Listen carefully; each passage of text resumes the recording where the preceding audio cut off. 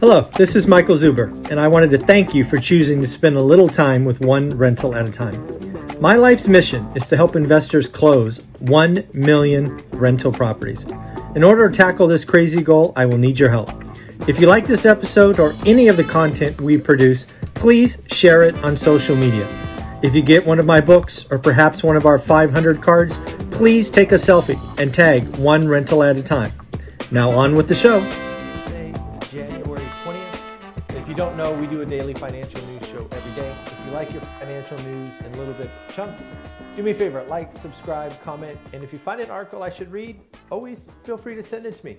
Easiest way to do that is to DM me on Instagram. Again, one rental at a time. Before we get started, let's congratulate 2 more people that did the work, found the deals, closed them. Folks, this is a contest I am doing to see how many people I help. It's part of my positive impact score that comes out every Sunday.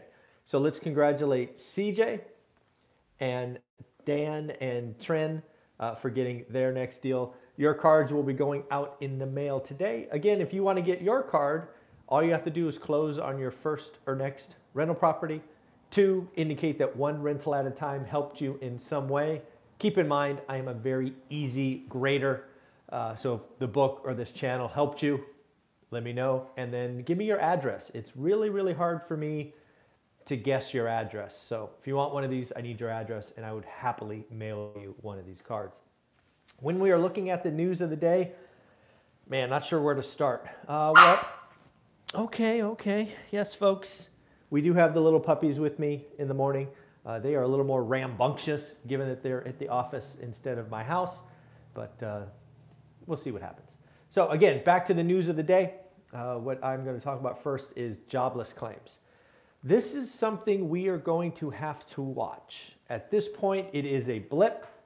As we've said many times, economic statistics that come out weekly, we wait for validation.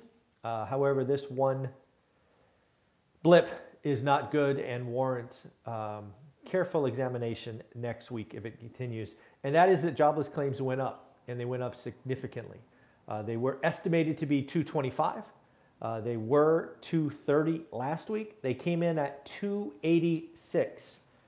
That is not a good number. This could be a problem. But again, we won't overreact until next week or perhaps the week after when we get validation. Keep in mind, I am talking about a slowdown this year, so this will be one of the numbers we watch. I think this is just a little bit early, but again, we should watch. Saw yesterday that the NASDAQ hit correction territory. It was down 10%, might be bouncing this morning. But again, yeah, NASDAQ's down 10% already from its peak in November. Looks like Biden had a press conference yesterday. I did not watch it, have not watched it, but I read summaries about it, and it sounds like he's actually saying that Putin is going to invade the Ukraine. I think so also. My opinion on that is I think Putin is going to test Biden, the UN or NATO, as well as, just going to test us to see what's going on. So not sure I feel really good about that. Not sure I really, I'm not sure how I feel about Biden saying, you know what? He thinks that Putin is going to invade. Not sure how I feel about that. Next up, we got Biden talking about Powell tightening or the Fed tightening. He says he is all for it. These are things that I think you have to be careful what you wish for. Obviously, inflation got ahead of us, and it is something we must be dealing with now. It's as I've said, when you start tightening, and if the Fed gets as tight as I think they need to, we get a little Paul Volcker-like, one sec. It's going to cause a business recession. The business cycle is going to take over, and that's going to mean more jobless claims, and it's going to get uncomfortable. So it is going to be interesting to watch this unfold all year. Looks like the SEC is out talking about apps and trading apps. This is something I have talked about before. Trading apps that encourage trading are essentially, feeding on our need to gamble or that exhilarating feel. I do not think investing should be a gamble. I think you should do the work. You should make educated guesses. But when you are encouraged to trade and do options and all of that, bad things happen. And I think the SEC is looking at Robinhood and the like. So we shall see where this goes. Peloton has obviously had a very rough year, or the rough 6 months. But come here. Sorry, the dogs are far more active when at the office. The Peloton insiders, it's been good for the insiders. They sold $500 million in stock before the crash, right? Before the stock went down. Must be nice to have insider information. Now, granted, a lot of this could have been estate planning and happened anyway, but you got to admit, it smells a little bad. I read an article about the 5 metros where it is easiest to save for a down payment. I like articles like this because it takes into account wages. If you've been following my channel, you know I don't believe it's about prices. I don't believe it's about interest rate. I believe it's about prices, interest rate, and wages. It is those 3 factors that drive affordability. It is those 3 factors that tell me if a market is expensive or not. It's not price, it's not interest rate. It's price, interest rate, and wages. So did I say who wrote this article? I didn't write it down, but I can find it if you're interested. 5 cities where it is easy to save for a down payment. Again, area, average income, price, and then they assume 20% down payment. So number 5, Ann Arbor, Michigan. Median price is $228, $45K down payment. Takes about 2.5 years to save for a down payment. Number 4, Trenton, New Jersey. $165K median, $33K down, 1 year and 10 months. Cedar Rapids, Iowa, $117K median, $23K down payment, a year and 9 months. Springfield, Illinois, $82K. Anybody invest in Springfield? That seems pretty cheap. $16K down, 1 year and 3 months. And then finally, Bloomington, Illinois. Bloomington, Illinois is interesting. So 105K median, 21K down. It takes about a year to solve. I don't know. Again, I'm just sharing information. I'm not sure. I haven't really thought about if these make great rental markets. I would almost think not. Right? One of the things, if it's that easy to buy, I wonder if there is really a need to rent. But again, Ann Arbor, Trenton, Cedar, Springfield, and Bloomington. So very interesting stuff. What else do we got? Oh, again, we expect companies to go shopping. We saw Microsoft make a significant acquisition. This is something that happens in as cycles turn, right? We've had companies talk about, like Jamie Dimon, Warren Buffett being great examples. They built their cash savings. It is now their war chest. And as companies' values reset, see lots of valuations in the NASDAQ as an example. You're going to see some companies go shopping for technology. You're going to see some companies shopping for market share. And yes, even some companies shopping just to get rid of competition. Procter & Gamble for the 2nd quarter in a row is raising prices. Yes, folks, the things that you use to clean your house, Procter & Gamble is big in babies as well. Prices are going up. They have seen prices go up across their supply chain and are passing it on to consumers. This is important. This is why you got to look at earnings. Half of Procter & Gamble's growth in the last year came from price increases, not selling more widgets. Half of their growth came from selling more widgets. Half from selling more widgets and half from price increases. Inflation is real. This is the whole nominal versus real GDP argument. Interactive Brokers founder Thomas Petterfree, don't know, sounds right. He is out with a very interesting article that I actually read a couple of times. He basically said if the Fed is serious about squashing inflation quickly, they've got to act like Paul Volcker and they've got to raise rates quick. They have to shock the market. And he said it would take somewhere between 4.5% and 6% on the short term. That would do bad things to the economy. That would certainly bring inflation down.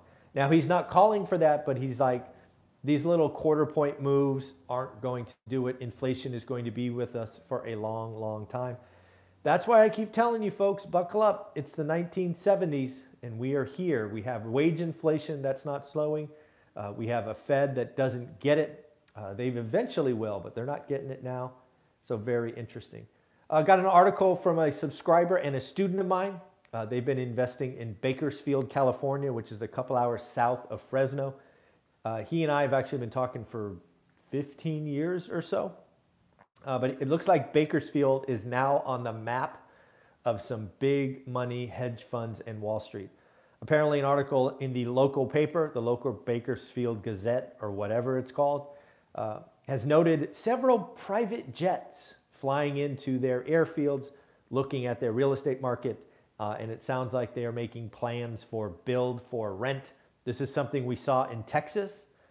I want to say Fort Worth. I read so many articles. Anyways, build for rent is real.